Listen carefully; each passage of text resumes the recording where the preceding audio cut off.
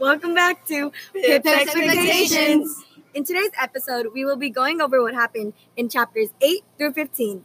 I'm your host, Caitlin Bustamante. Kaylee Cisneros. Olivia Avitia. And I'm Isabella Robles. In this episode, we will be discussing how Miss Havisham is stuck in time, Estella's interactions with Pip, and the return of the convict in the Jolly Bargeman. In this part of the book, Pip is sent over to Miss Havisham's to play. When Pip gets to the Havisham house, he realizes that all the clocks were stopped at a specific time, that time being 8:40. He also sees that Miss Havisham seems to be wearing a wedding dress. She also seems to be in the middle of getting ready for her wedding. She hadn't finished putting on her jewelry. Only one shoe was on, her veil was half arranged, and her gloves were still lying on the table. Pip also noticed that the color of her white wedding dress had been faded to a yellow color. This suggests that Miss Havisham has been wearing this dress constantly for years without taking it off. Miss Havisham is stuck in time because something obviously happened on her wedding day, and most likely by the way the story was written, she got left at the altar, or her wedding didn't go completely as she planned it to be. My initial thoughts on Miss Havisham was that she was a very strange woman who seemed a little rude to Pip, and the home was very odd. I believe that the house is still as it was many years ago because she is so sad that she does not want to move on from that moment in time. My initial thought on Miss Havisham was that she was an old, bitter lady who was stuck in time because something tragic had happened to her.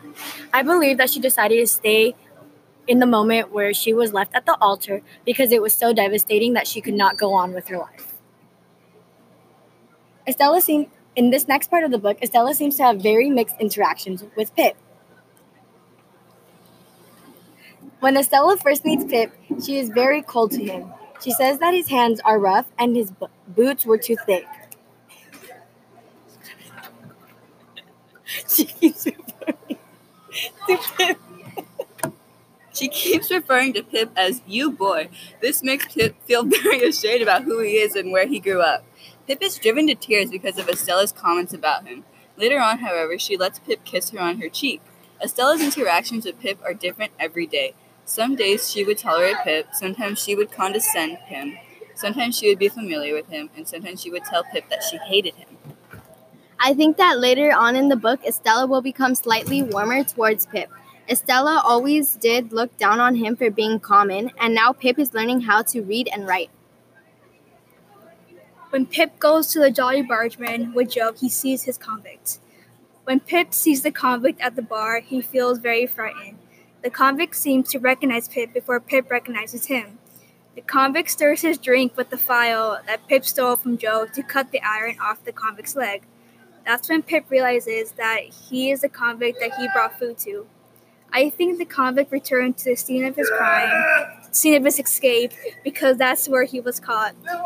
He might think that the police are less likely to search for him in the place where he was first caught.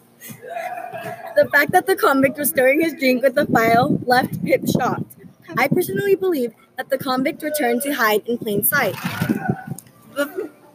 When Pip sees the convict, he is in absolute fear because he thought he would never have to see him again.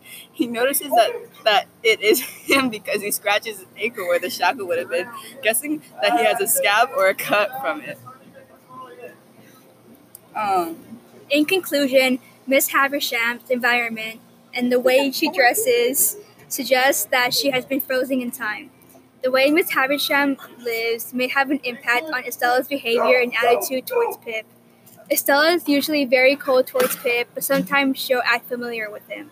When Pip goes to the Jolly Bargeman with Joe, he realizes that his convict, the one he stole food for, is back and is inside the bar having a drink with Joe. Thank you for tuning in. This leaves Pip pondering about the reason that the convict may be back. Is he back to try and communicate with Pip? Is he there to finish something that was not completed before? Who knows? Definitely not Pip. I guess we will have to come back and discuss the next couple of chapters to find out what happens.